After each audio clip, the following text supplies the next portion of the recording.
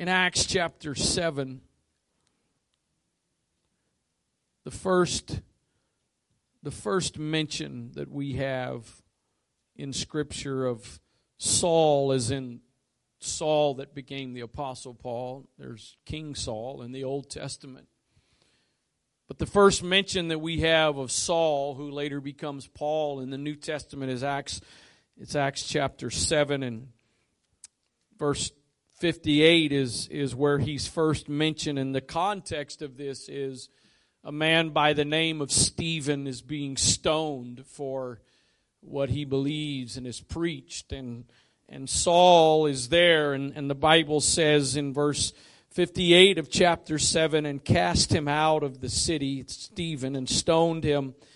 And the witnesses laid down their clothes at a young man's feet whose name was Saul.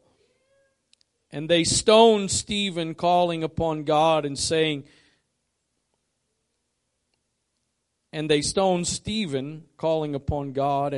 Lord Jesus, receive my spirit. And he kneeled down and cried with a loud voice, Lord, lay not this sin to their charge. So the first glimpse we get of Saul is standing there, and I've always said holding their coats, but actually that's not what it says. It says they put their coats at his feet. He was responsible for them. Just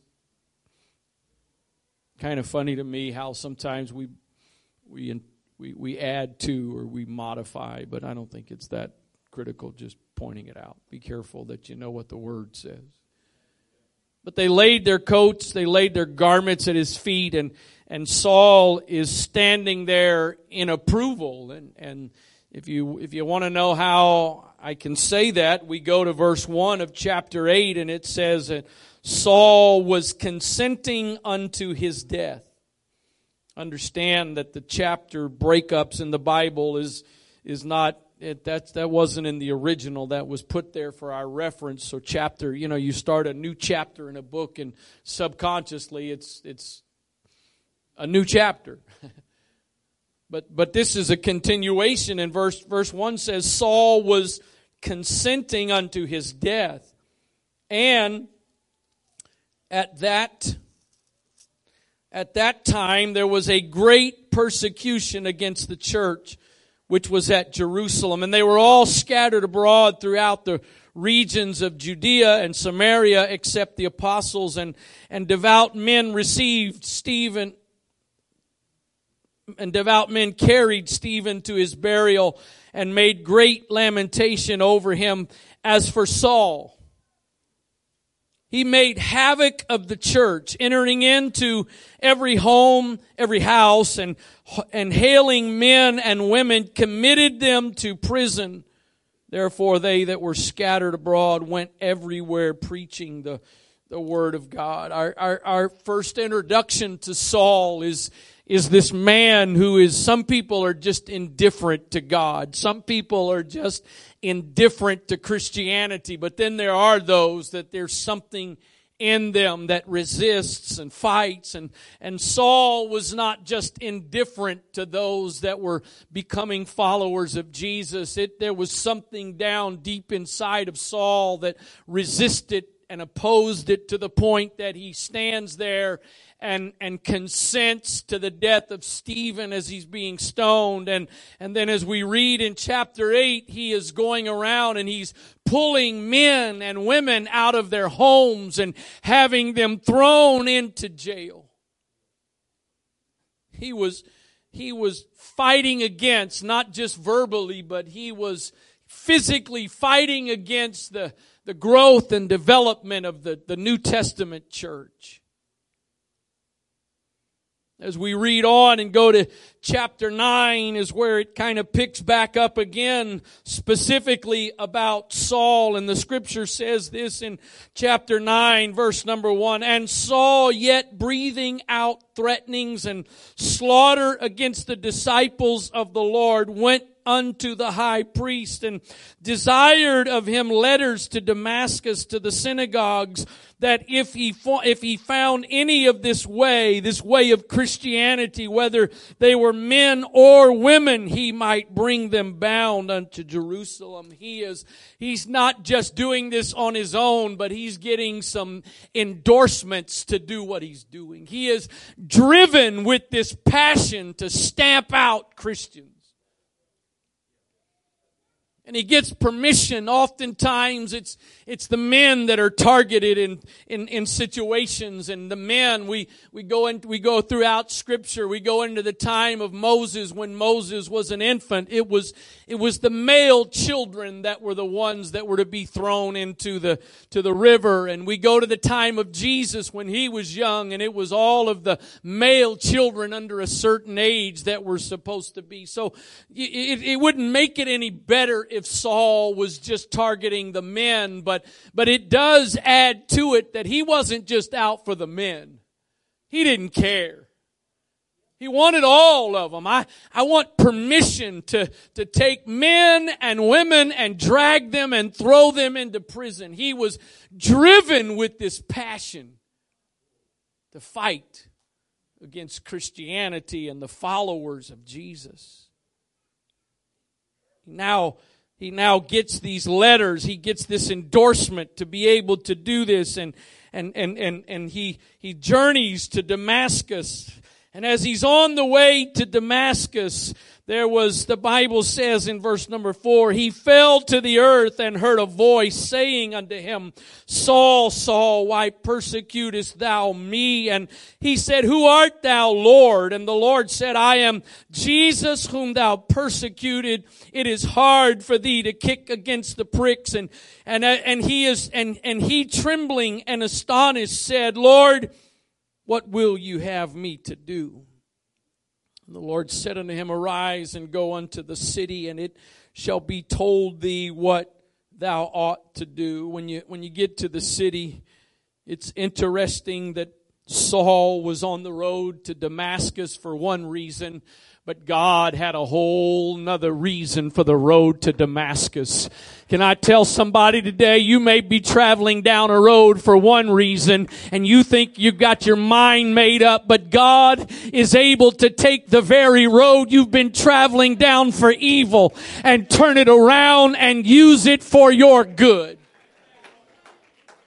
He said, Saul, you go ahead and finish the trip, but when you get there, there's going to be somebody waiting on you to tell you what you should do. And the men which journeyed with him stood speechless, hearing a voice, but seeing no man. And Saul arose from the earth, and when his eyes were open, he saw no man, but they led him by his hand and brought him into Damascus. And he was there 3 days without sight and nothing, and neither.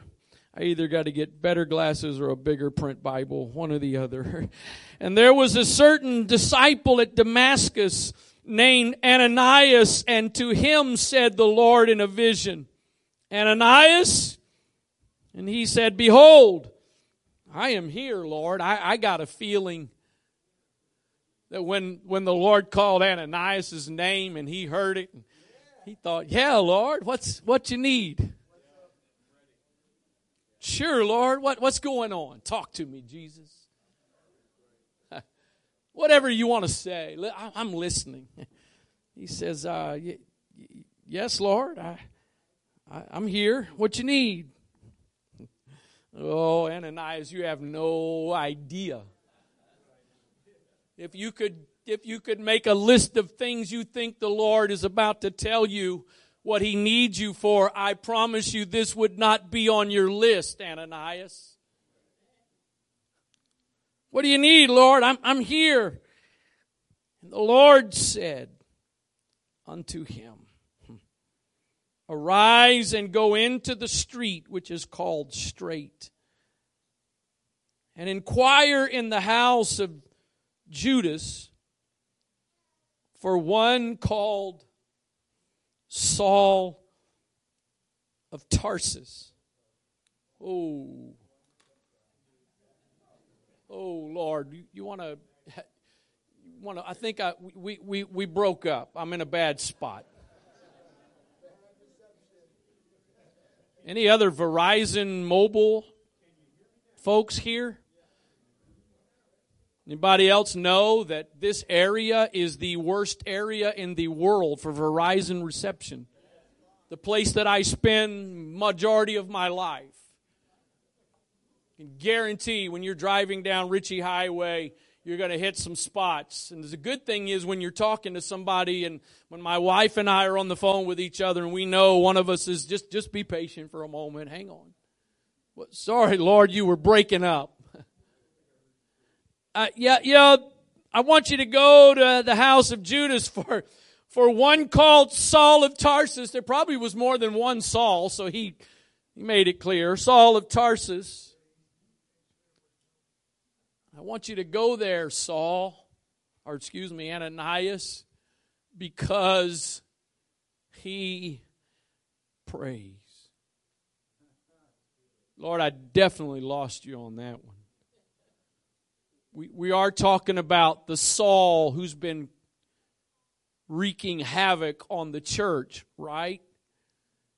We're talking about that Saul, right? Yeah, that Saul, Ananias. I want you to go to the house of Judas because Saul is there praying. I don't, and I know this is that you need to be careful. Please hear me. Be careful with this. But actually, John says if everything that Jesus did and says was written, there wouldn't be space to contain the books. So I don't think the only thing people thought and did and whatever is strictly what was written in the Bible. So just bear with me for a moment to just imagine what Ananias may have done in his mind in this moment or two. But Lord, this is Saul that's going into houses and pulling out dads and moms and throwing them into prison and you know, how about telling me to go away from him? How about like you told Joseph and others that, you know, there's trouble coming, go the you want me to go to Saul? Lord, I don't know about this. I mean, this guy he's a bad dude. Yeah, I want you to go, Ananias, because Saul is praying. And then it's this next verse that since Tuesday evening of this week has absolutely just been churning and burning in my spirit. Listen to what the Lord says to Ananias after he tells him, I want you to go there because he's seen in a vision a man named Ananias coming in and putting his, actually it's a couple more verses, sorry, and putting his hand on him that he might receive his sight. Then Ananias answered, Lord, I have heard by many, I should have kept reading. I have heard by many this man, how much evil he had done to the saints at Jerusalem, and here he hath authority from the chief priest to bind all that call on thy name. Lord, can we talk about this for a moment? Lord, can we kind of, how about you let me just pray and you send somebody else?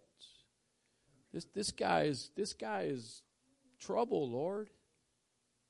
You want me to go to him. Watch this. But the Lord said unto him, go thy way. Here it is. This next phrase is what I was talking about. Go thy way, for he saw the one that you're talking about causing all of this evil. He is a chosen vessel unto me to bear my name before the Gentiles and kings and the children of Israel, for I will show him how great things he must suffer for my name's sake. I realize, Ananias, that what you and the rest of the believers would probably really like to see me do is just send a lightning bolt down from heaven and zap Saul and just completely annihilate him from the face of the earth. But I can't do that, Ananias, because Saul, the persecutor of the church, the one wreaking all kinds of havoc on believers, is a chosen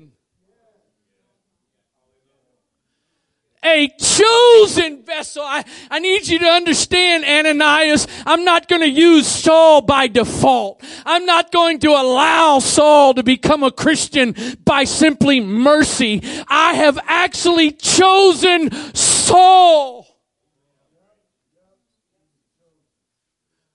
I reread this morning for a few moments, and we don't necessarily get a whole lot of background on all of them, but I reread about the disciples that Jesus picked. And based on at least face value of Scripture, you could look at the disciples and say, you know what, I can understand him choosing them. He chose a couple of them that were fishermen. They were just good, hard-working men. He chose one. Philip goes to this one and says, hey, I've met the Messiah. Yeah, well, he's from Nazareth. There's no good thing that can come out of Nazareth.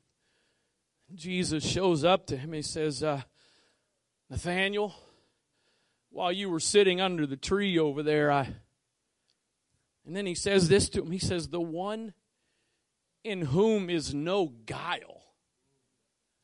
I mean, come on. How could you not pick a disciple who has no guile in him? Come on, that makes sense.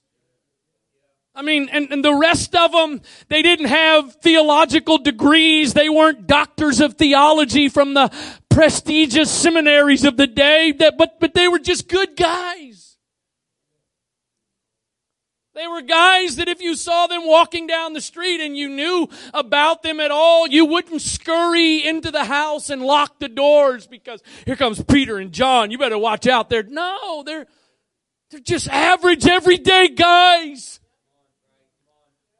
And so we can kind of understand that. But when it comes to picking the most influential apostle, we can debate that if you want to, but that's not really the point. How about this? Maybe I can say it this way. Outside of Jesus, the most influential man, it wasn't one of those good guys that he picked. It wasn't just, about the worst we know of the crew that Jesus picked was an IRS agent.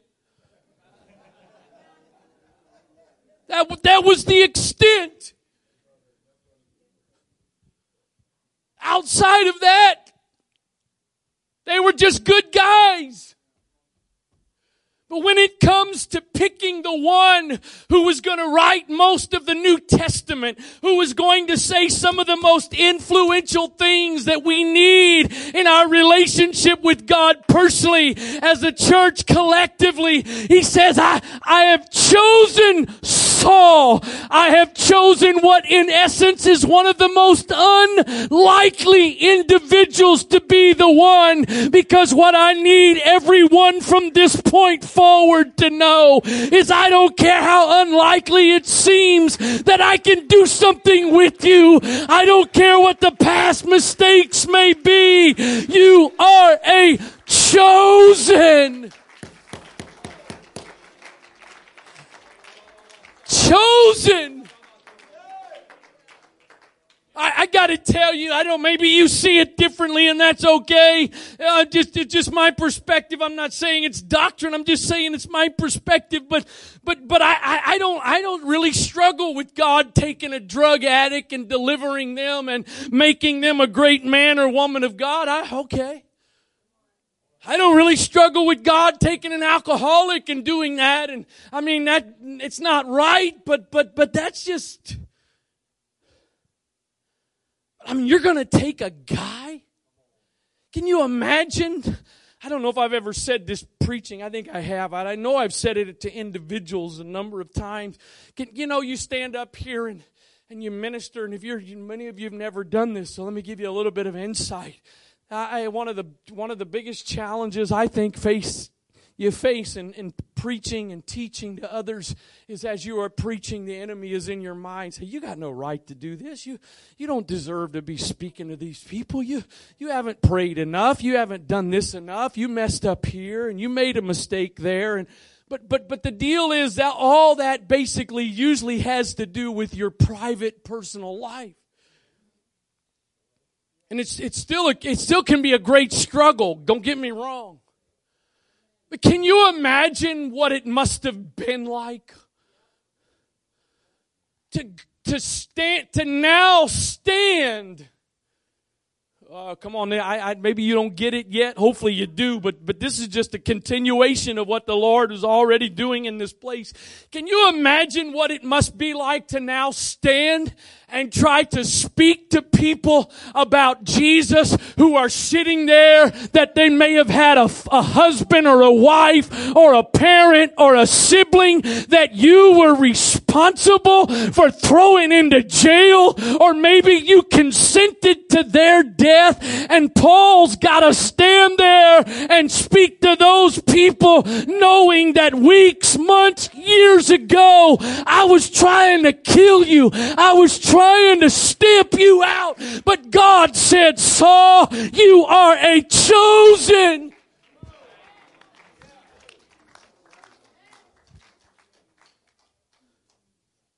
Anybody ever eaten something for dinner because that's all there was? That's one of the nice things about becoming an adult. You're a kid, man, you got to eat what's put before you. I was probably 6 or 7 at the time, I think. Maybe actually a little bit older, but somewhere in that range. I definitely wasn't like 18, I know that.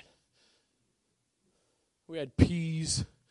My mom served peas for dinner. I don't like peas. How many of you like peas? Well, that's way more than I thought. Most people are like, look at that. I got Sister Leah's back there about ready to have a shout back there about peas. And I'm like, I didn't like peas. And I didn't want peas. For better or worse, that was one of those days my mom made dessert.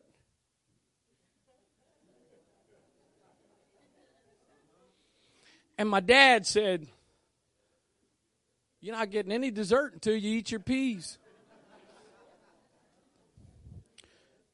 So initially I thought, okay, because I love dessert. I think maybe one of the things about heaven is going to be all of the sweets and stuff. It's not going to have any calories, any fat. It's going to be. I was doing my part in making some cookies for an upcoming event this weekend. I can't name the event. You know how hard it is to make cookies and not eat them? If you don't know how hard that is, you are got something wrong. So hopefully, I'm just telling you, I love. So it reached a point that I'm like, okay, you know what? I don't want dessert. To which my dad responded, well, you're not getting up from the table until you eat them. I'm like, whoa. In the world, that's not fair. What happened to negotiation here? If it was 2023, he'd have said, sorry, we don't negotiate with terrorists. There's times that I've been overseas, especially, and traveled in places where I ate. I don't hate me for this, but I don't like rice.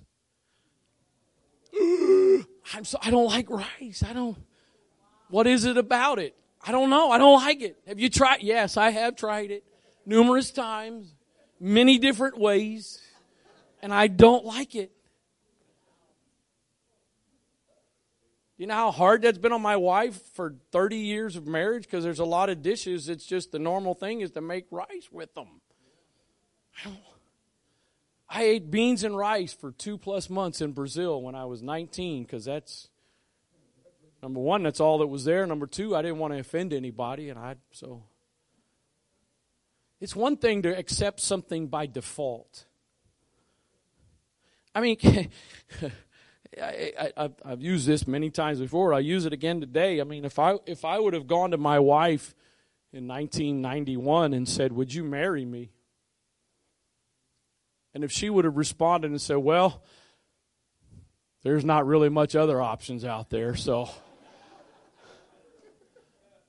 I guess I'll take you," I'm pretty sure I would have been like, "Thanks, but no thanks. I don't want to be just..." You ever notice if two ladies are talking and one lady says to the other lady, "How does this look?" And a fellow lady says, "It's fine." No problem. It's fine. Is this dress okay? Yeah, it's fine. Okay, thanks. But you let someone of a different gender. "How does this look?" "It's fine." "I knew you didn't like it." Wait a minute. I've heard others say.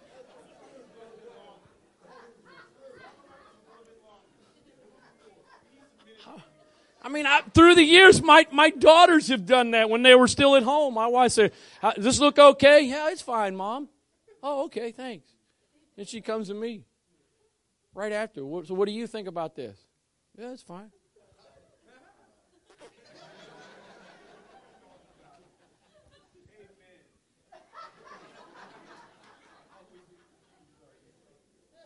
It's one thing when you accept something by default. I know most of you heard I'm quiet, but until you've really been around me, I know if you judge me by this, you're like, "Quiet? Yeah, you run your mouth for an hour and a half. What in the world?" I get it all out 3 times a week. The rest of the week, Mila was at our house the other day. That's Nathaniel's fiance for 6 more days. I'm pathetic. Y'all know that I'm pathetic. I usually come up to the church on Sunday mornings. It's my normal routine to come up to the church on Sunday mornings early, and I spend my time praying and preparing here. But today was the last Sunday morning my son would ever walk out of my house as a single young man. So I decided for some stupid reason I would sit in my chair and watch that moment.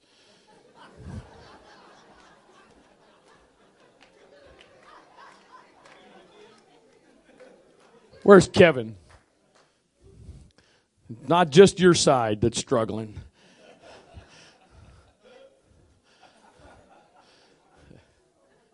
So the other day, Mila was there. She was opening a birthday present, and she's, "I love it. Oh, I love it." And after several times of her saying that, I stepped into the room. I said, "Mila, just so you know, around this house, when you say that phrase that way over and over, it means you really don't like it, but you don't know what else to say." But I do.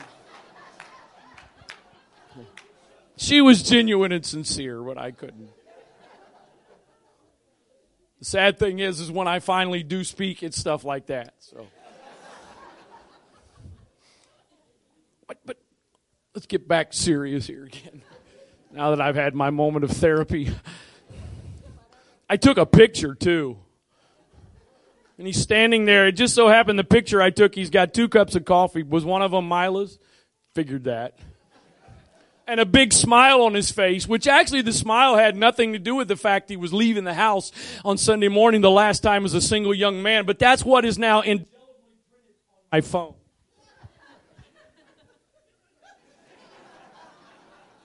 No tears, no sorrow, none of it. I know a few of you parents are like, "Yeah, I'd love to have that moment." I'm sorry for you. It's meaning you'd like to get rid of them. Anyway, where were we? Somebody's got to hear me, because you got to understand, God's not looking at one person Not one single person. Some of you can believe that without issues, but some of you that song was ministering to, not so much. There's not one single person in this room today that God is looking at you going, yeah, sure, I'll take you if you'll repent. I guess I don't really have a choice because I'm God, and that's what I know. I've come to tell some people today, I don't care what your past is. I don't care what you've done or haven't done. I'm here to tell you today, He's not done with you yet, that you are a chosen vessel. I love this next verse. Because watch what happens. And Ananias went his way and entered into the house, and putting his hands on him putting his hands on Saul, he says, Brother Saul.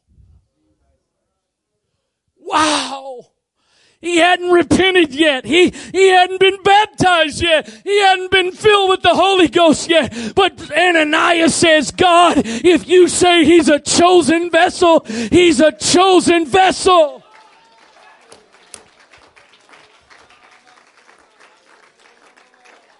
He didn't go in there and walk in with a couple of bodyguards.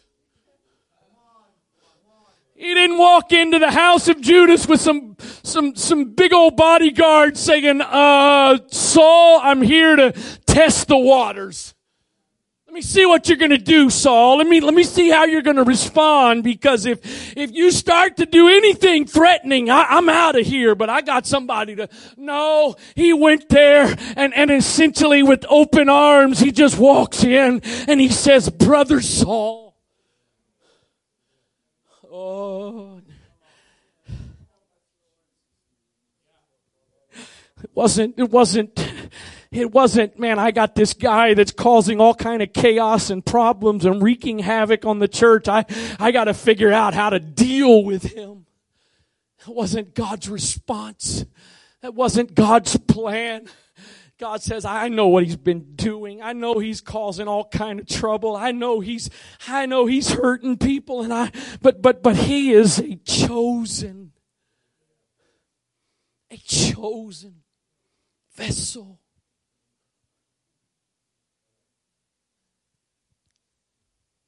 I was in a situation several days ago. I think I'm almost done, but God's not. I was in a situation the other day, and as I was in this situation, this song just popped into mind, and I think there's some people here this morning, you need to hear it. Hello, my name is Regret. I'm pretty sure we've met. Every single day of your life, I'm the whisper inside that won't let you forget. Hello, my name is Defeat. I know you recognize me. Just when you think you can win, I'll drag you right back down again till you've lost all belief. Oh, these are the voices and these are the lies. And I have believed them for the very last time. Hello, my name is Child of the One True King. I've been saved. I've been changed. I have been set free. Amazing grace is the song I sing. Hello, my name is Child of the One True King. I realize it doesn't happen for everybody, but Saul got a literal name change. You're not that anymore, Saul. You're not that guy persecuting and wreaking havoc on the church, but you are Paul, and I'm going to do some things in and through your life that don't match up to what your past was. I'm preaching to some people today. I'm preaching to some born again people today that you have made up your mind. Your future is a bleak future. And if you can somehow if you can just be saved, that's enough. I'm here to tell you today that's not God's plan. That's not God's plan. Your plan may be just to be saved, but that's not God's plan. That prodigal son who had gone away from home and blew everything, wasted his father's inheritance, he decides to come back home. And when he decides to come back home, the reason he decided to come home is because the servants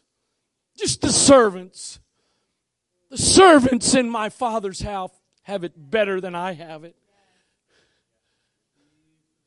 So he begins to make that walk home.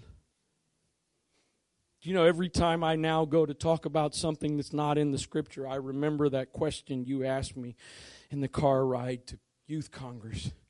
And you know what? I appreciate you asking that question. I mean that sincerely. So you don't read this. Matthew wanted to know what.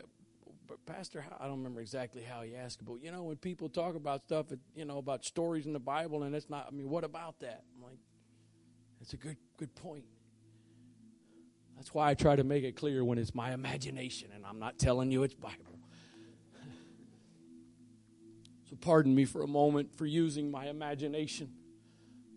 I don't know how long the walk was to get from the pig pen to the Father's house.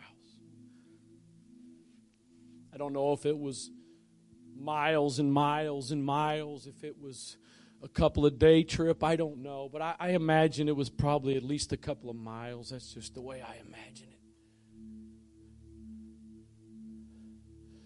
And I imagine that the entire walk home from that pig pen, because the Bible does tell us what he was going to say to his father. The next part may not be there, but that part is. I imagine the entire way home, he is rehearsing his speech to his father. Nobody's around. He's by himself, and he's trying different tones, trying different phraseology of what he's going to say to his dad and how he's going to say it. And it's, in essence, he's made up his mind. I'm going to get to my dad, and I'm going to say, listen, I know I am not worthy to be yours. I know that. I know I don't deserve anything from you based on what you've already given me and how I wasted that. So if you would just be willing to just would you let me be another one of your hired servants?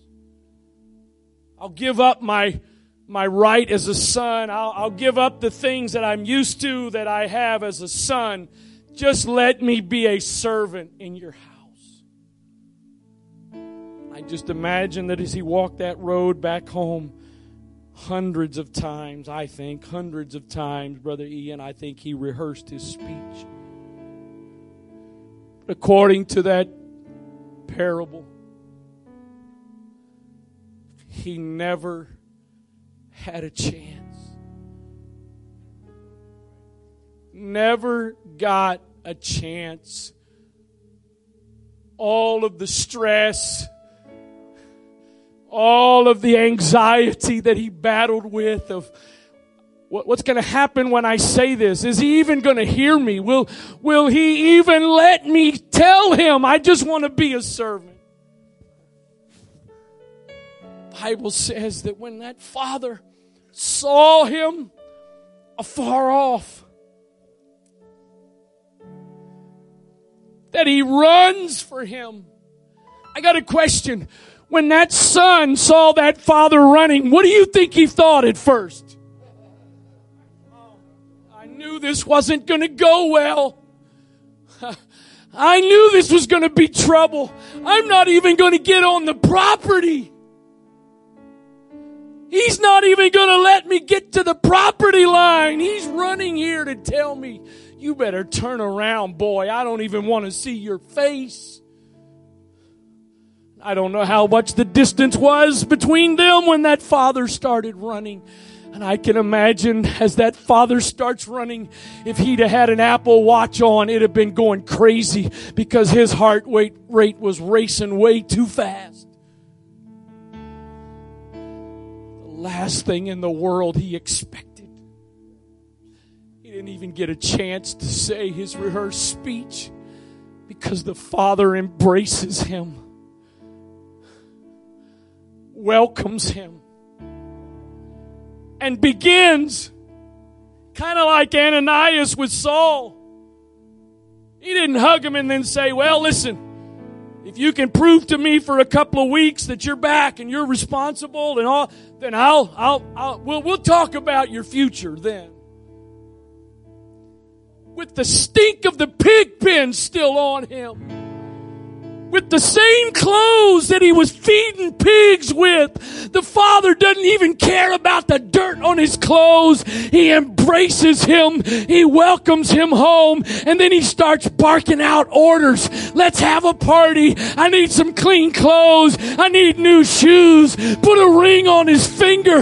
You know that calf, that cow we've been saving? We're getting ready to have a party. Let's kill it and celebrate because my son who was lost has come home. There are some chosen vessels in this place today that you don't think you're chosen anymore. You think you have forfeited your place in God's plan, in God's kingdom. But God sent the worship team today, and God sent me today to tell you, you are a chosen.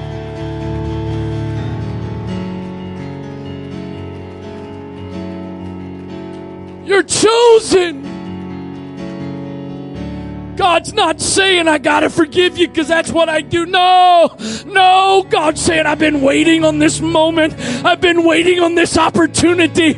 I've been anxiously awaiting for the chance to show you my grace, my mercy, my love.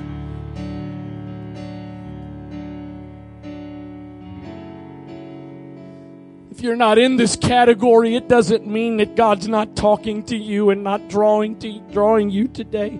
But I think what I feel most strongly this morning, there are people in this place that, like Saul, you're disqualified. You think you're disqualified. And like the prodigal son, you think you've blown it and you've forfeited the future. But I'm here today to tell you that's a lie from the pits of hell. It's a lie from the enemy. I'm trying to quit. This altar is open if you need it, but I'm not trying to preach a sermon today. I'm trying to deliver a message. I realize it was a little bit different circumstances. It wasn't necessarily like some of these I've used, but the Bible tells us the story of Ruth and the story of her mother-in-law Naomi. And the Bible says that Naomi and her husband and her two sons left Bethlehem because there was a famine and they went down to Moab. And in the course of time, her husband and her two sons die. And then she finally decides, I'm going to go back to Bethlehem. And so she says to her two daughters-in-law, listen, I know that where I'm going is not where you're from, and you're from Moab, and so I release you to stay here. And one of her daughters-in-law readily accepted that offer, but the other one, Ruth, said, no, I'm not staying here. Your people will be my people. Your God will be my God. Wherever you go, that's where I'm going. Much of the story seems to be about Ruth, but Naomi is definitely a significant character in the story. When Naomi gets back to Bethlehem, and her friends and her family see her coming, they all begin to say, look, here comes Naomi. Here comes Naomi. Naomi's coming home. And because of what she had been through, and because of what she expected in her future, she responds and she says this. Don't call me Naomi anymore, but call me Mara, because God has dealt bitterly with me. She said, I went out full, and I've come back empty. And in essence, what she was saying was, I have no future.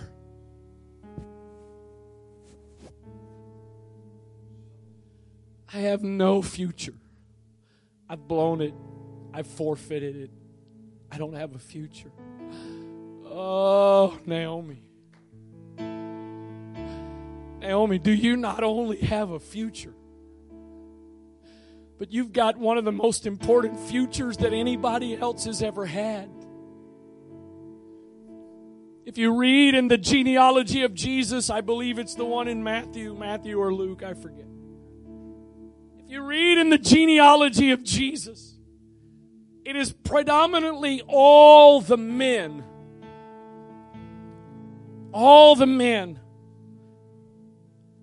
that are listed in that genealogy.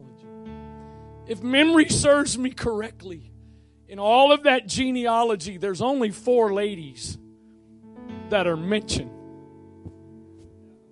Oh, Lord, let faith rise in this sanctuary right now. There's only 4 ladies in all of that genealogy that are mentioned. And you know what's so interesting about those 4 ladies? Every single one of them had a bad reputation. One of them was the harlot that 2 spies stayed in her house when the children of Israel were spying out Jericho. Rahab the harlot.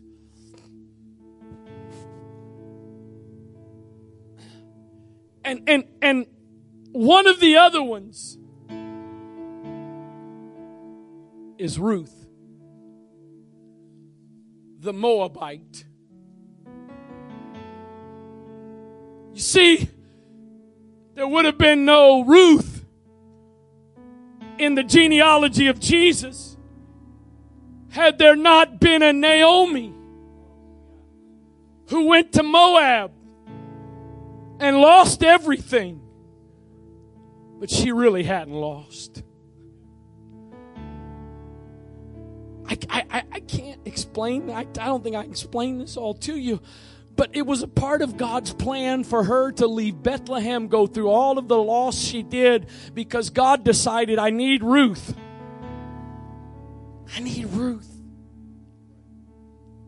I don't remember. I keep meaning, Sister Rebecca, to ask you. I can't remember because you made a statement to my wife and I months ago when we met in my office that I wish I could remember it off the top of my head. But in essence, that statement is what I'm preaching right now.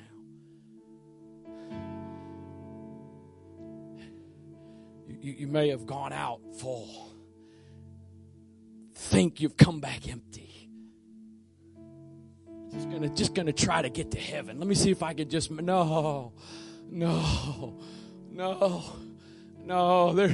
There's some things that your story is needed for in the genealogy of Jesus. Can I tell some people here today, you think what you've done has disqualified you, but grace is going to use you to bring about some things that are far above and beyond what the enemy wants you to think is possible. Would you bow your heads right now and close your eyes? I don't know who you are today. I don't need to know. I just know there are some people in this sanctuary today that God has orchestrated this service today for you. And if you think it might be you, I beg of you, don't sit around and question that. Maybe God's talking to me, but He's probably just talking to somebody else. If you think He might be talking to you, I'm here to tell you He's talking to you. He's able. He's able. You haven't forfeited anything. Saul, what you've done has not disqualified you.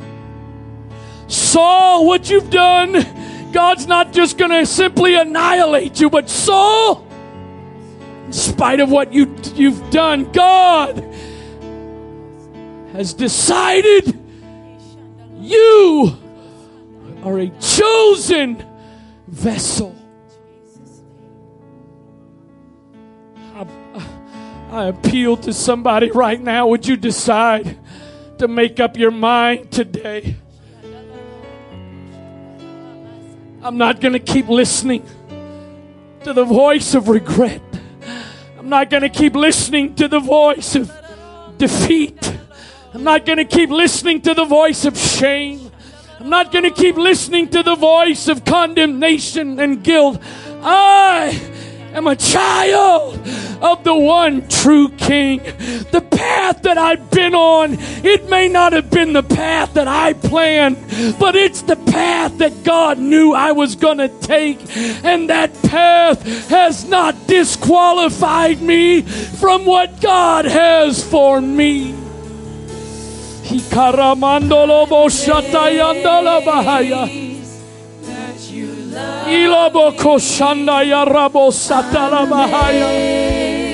Come on, if it's only one, that's fine.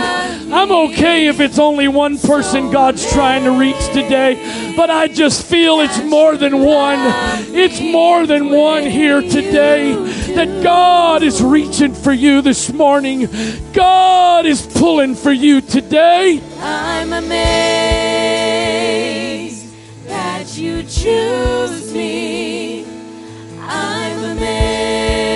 If Saul can overcome the shame of being the persecutor of the church, if Saul can overcome that and write the epistles that he wrote in the New Testament, don't tell me there's anything you've done that disqualifies you from what God has planned for your life. Come on, church. I need you to be sensitive. I need you to be sensitive. I think there's some people that are still sitting, and the only reason they're sitting is just because the enemy is battling their minds with guilt and condemnation. Would you let the Lord lead you right now, church? Come on, if you don't need to respond for yourself, would you be a chosen vessel for God to use? That you choose me. I'm amazed that you choose me. So amazed that you choose me. You don't have to.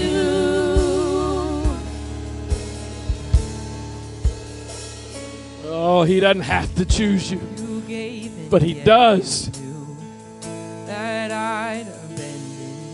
He doesn't have to choose you, but he still does. He chooses you. He chooses you.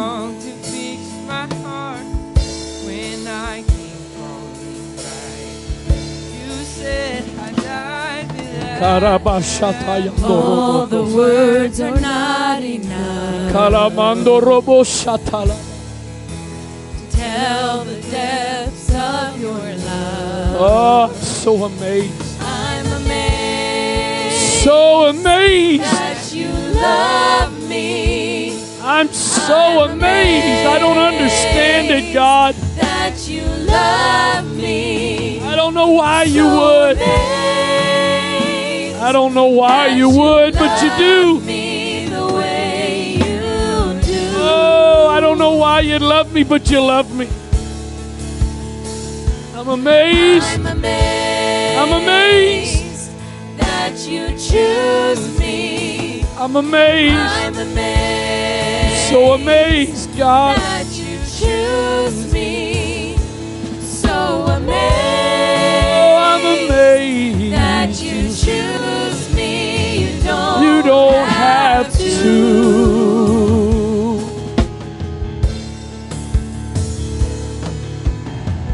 You won't leave us like you found us. You won't leave us like you found us. Thank you, Jesus.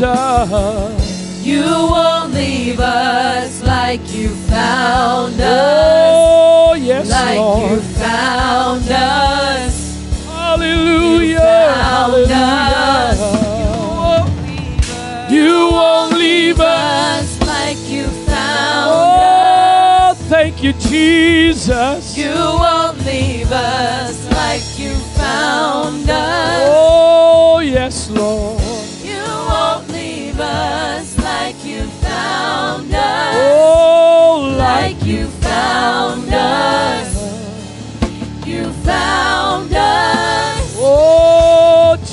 Jesus. You won't leave us like you found us. Hallelujah. You won't leave us like you found us. Oh, you You won't leave us us like you found us. like you found us. You found us. Oh, You won't leave us like you found us. hallelujah, hallelujah. You won't leave us like you found us. You won't leave us like you found us. Like you found us. Hallelujah. You found us.